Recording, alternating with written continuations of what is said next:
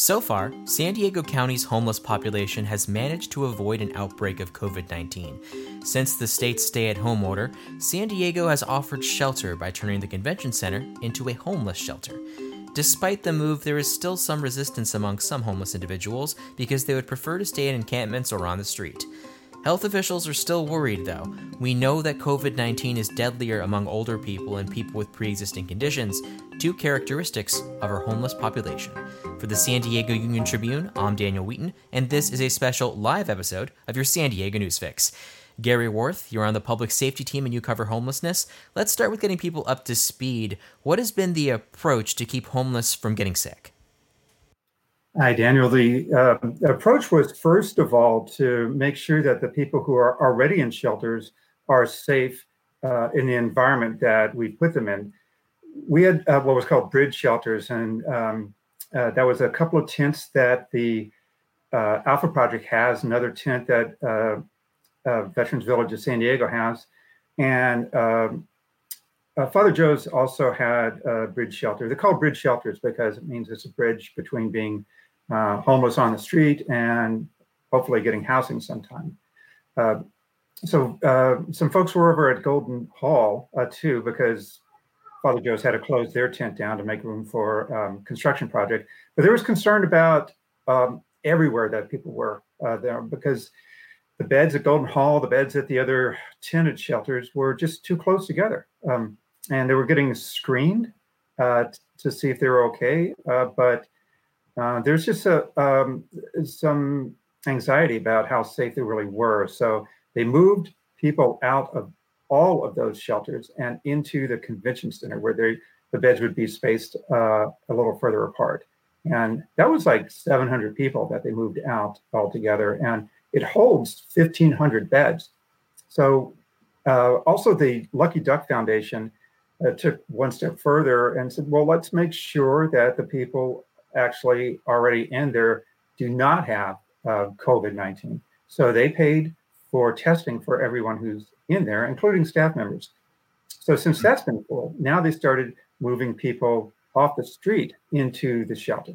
The first thing that they did was to make sure that the people we already had sheltered were not going to be vulnerable to get this. And that was an important step because throughout the country, there's been some homeless shelters that have had outbreaks of COVID-19 within their facilities. I haven't heard of any outbreaks among unsheltered people who are homeless in the county, maybe in the country, but maybe that's because that could be hard to track. But here in San Diego County, we've had, I think last time I checked, like about 30 people who were unsheltered and homeless were tested positive, and that's out of about 4,000 tests that were given. So anyway, that was the first phase, was to get people out of the shelters into a bigger shelter, and also people who were considered vulnerable because of their age or underlying health conditions have been moved into hotel rooms. And they don't even have to have symptoms, some of them, because the Regional Task Force on the Homeless has about 300 rooms, I think, and they have moved people, or 200 and something, and they've moved people into hotel rooms just so that they can quarantine if they didn't have another place to go. Mm-hmm. Yeah, make no mistake, this whole shutdown has really created a whole new world for, homeless services to be provided, because suddenly you have all these hotel rooms that are vacant. Makes sense to put people who need them in them. And also there's the fear of, hundreds of people dying. So it kind of forced governments to take that extra step. So how would you kind of characterize the sea change that you saw from both the county and the city when it comes to dealing with this problem? The sea change? Well, for one thing, I think there were some lessons learned from when there was a Hep A outbreak, and they responded by adding hand washing stations out all over the place. And there's a big difference between what these two diseases are and how they're transmitted.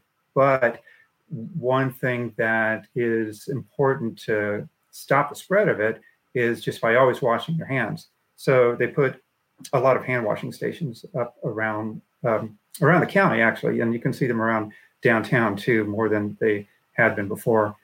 Also, they were thinking, I would say, what facilities can we use for housing homeless people? And they had already used hotel vouchers before to get people off the street, specifically in Lamar Park in Spring Valley. They late last year, they started moving people out of that park and into hotels. But then they really broadened it to think, how can we use hotels from around the county to put people in? And there's some in North County that Interfaith Community Services are overseeing. I think there's one in Carlsbad and one in Escondido. So that's another thing that they're doing. They're thinking of, like shelters aren't for everybody. We don't have enough shelter beds anyway. Maybe hotel rooms are an option. And I was talking with Greg Angel at Interfaith Community Services about the ones that they manage, and he said it's been pretty successful there, that some people actually have health conditions improve because they're indoors now. So he's hoping that this is something that we can actually continue to use as an alternative to what we have been using for shelters. Mm-hmm. And that's certainly been considered at the city level. So historically, we've known that certain neighborhoods in San Diego have larger homeless populations than others, East Village, downtown, Hillcrest sometimes. So after this pandemic, has that kind of changed? Has the geography of homelessness changed? It's hard to say because homeless people have always kind of been, ones to move around to different places. A lot of that may be because of police enforcement. When there is too much of a cluster, too many tents in any one place, that can become like a health issue as well. So they get moved along and to another place. And right now what's happened is that city parks have been closed. So no one's been allowed to be in city parks. And I hear that dispersed people in a couple of different ways. And I've been told that there were more people in encampments, like where we went on Thursday into what's called the Jungle in National City, Otay Mesa Riverbed too, but also just in different neighborhoods.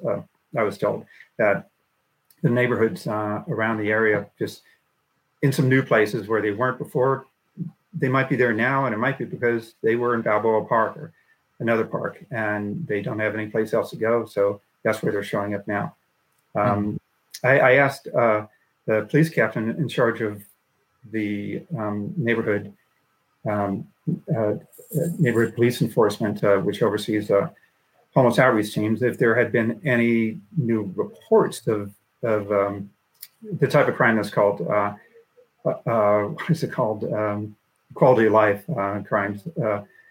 And he said, no, they hadn't noticed any more complaints in neighborhoods where there wasn't homeless people. So it doesn't look like there was a big impact that anyone is up in arms about that I know of, but it does look like they've moved around a bit. What's odd is that I checked the monthly count that's done for homeless people downtown. It's conducted by Downtown San Diego Partnerships. And over the last couple of months, there wasn't much of a change in the population that they counted downtown, although we know that people have moved off the street and into the convention center.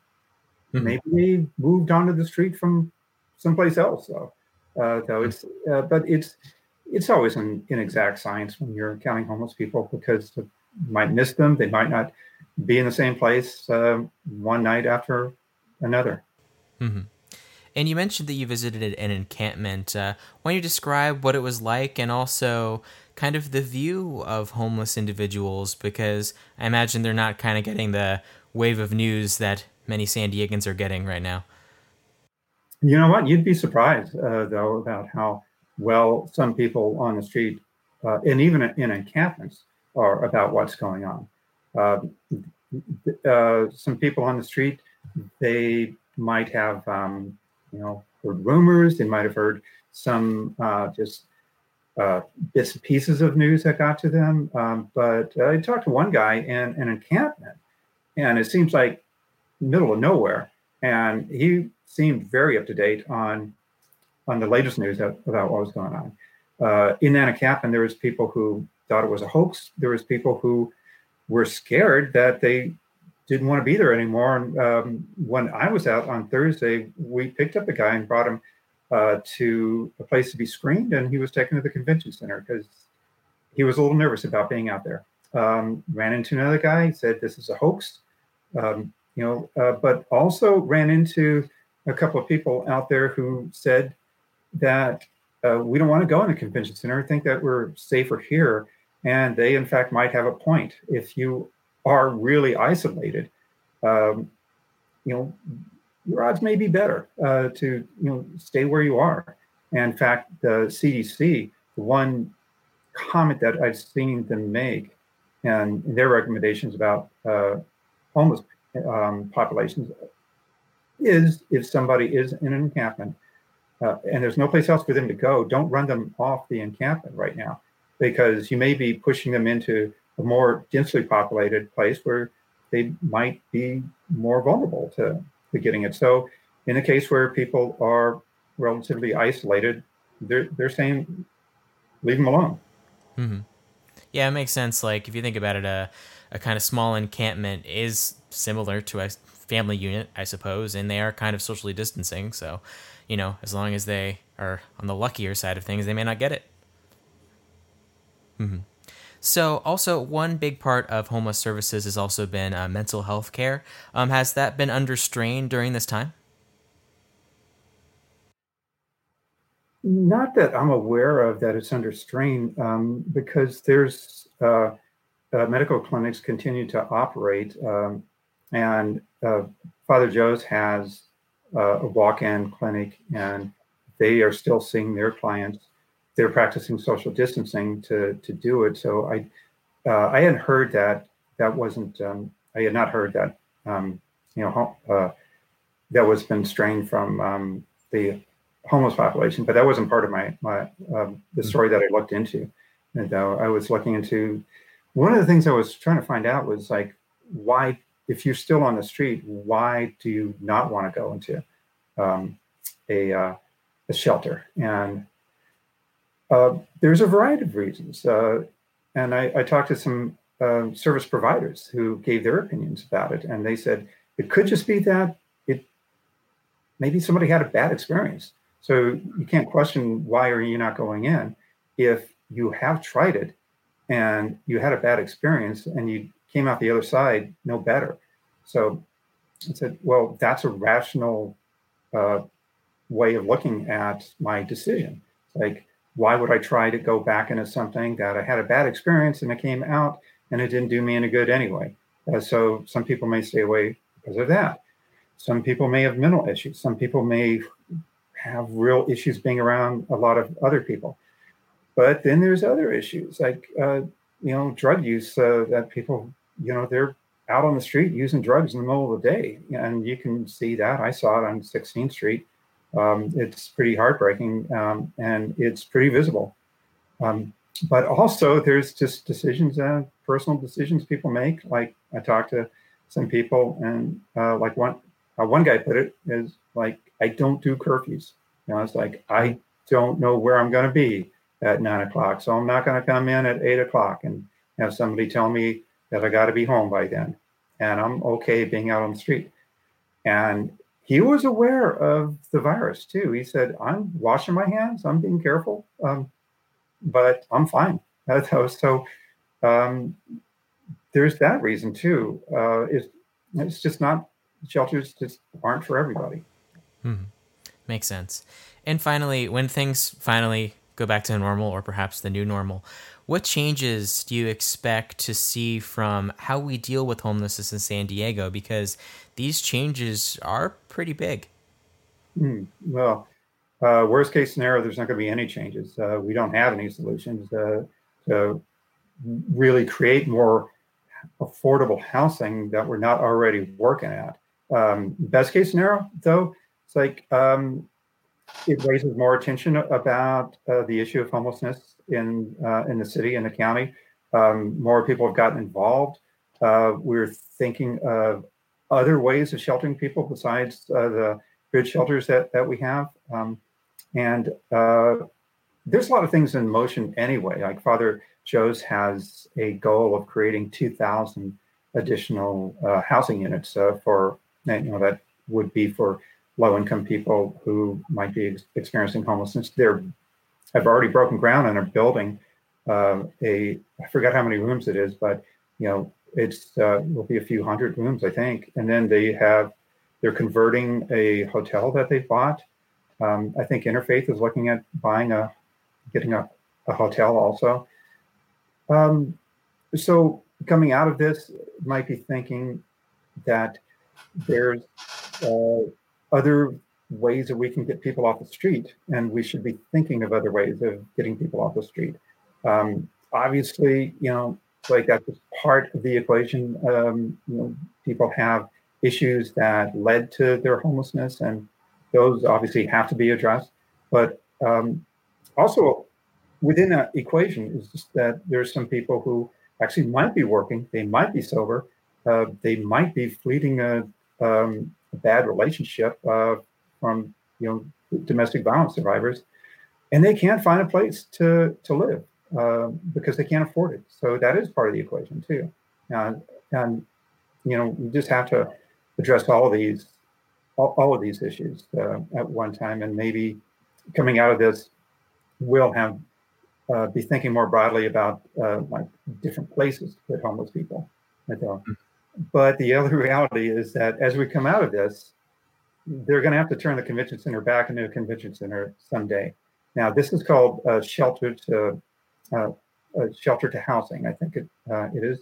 And the idea is that while they're in there, we will be working to find permanent housing for these folks who are in there. But that was the idea with the bridge shelters as well. So it's not like that's a new idea. That's the point of the bridge shelters, is that we're supposed to be finding housing for them. Yet there's no shortage of homeless people who are still out on the street and are still in the shelters for months, trying to wait for that opportunity to move out, though. So I'm not sure what's going to look like when we come out of this. Certainly, this pandemic is kind of forcing governments and people to reconsider things we've just taken for granted or decided were intractable problems. So maybe there will be some kind of silver lining out of this. Gary Worth, thank you so much. Hey, thank you, Daniel. And now your coronavirus update. San Diego County officials said that they expect additional businesses to be able to reopen at the end of the week, although few specifics about what that will look like were provided. The information follows California Governor Gavin Newsom's announcement that some retail stores can reopen with modifications as early as Friday. Under the new guidelines, music stores, toy stores, florists, sporting goods, and others can reopen for pickup. Newsom said more detailed guidelines in the businesses that can reopen will be released later this week. County Supervisor Greg Cox and fellow Supervisor Nathan Fletcher were working on, quote, presenting a framework for businesses to work from as we prepare for a gradual reopening in our region. Newsom also said Monday that he plans to expand decision-making at the local level, allowing some communities to open more businesses at their own pace. Fletcher said the county is exploring what that might look like for the region. County health officials reported 93 new COVID-19 cases and 5 more deaths on Monday. To date, 4,020 county residents have been sickened by the novel coronavirus, and 144 have died. The most recent victims were identified as 3 women and 2 men, ranging in age from the early 60s to the late 80s. The new positive cases account for about 7% of the 1,293 tests reported to the county on Sunday. County officials would like to be able to test about 5,200 residents daily. To further that goal, 3 additional testing locations will be open on Tuesday at Grossmont College in El Cajon, the former Sears building in Chula Vista, and North Inland Live Well Center in Escondido. County officials said the sites will be able to perform about 800 tests a day. Residents do not need to have a referral form from a doctor to get tested at one of those locations, but an appointment is needed. To schedule one, go to ihi.care/COVID testing or call 888-634-1123. Thank you for listening to the San Diego News Fix. We want to remind you that information is your first line of defense. The San Diego Union Tribune is dedicated to bring you the latest news in print, online, and on our podcasts. Right now, you can read our public health stories related to the virus online for free without hitting the paywall. But you can get all of your news at your fingertips, wherever and whenever you want if you're a subscriber. Don't miss a story. Go to uniontrib.com/subscribe. Until next time.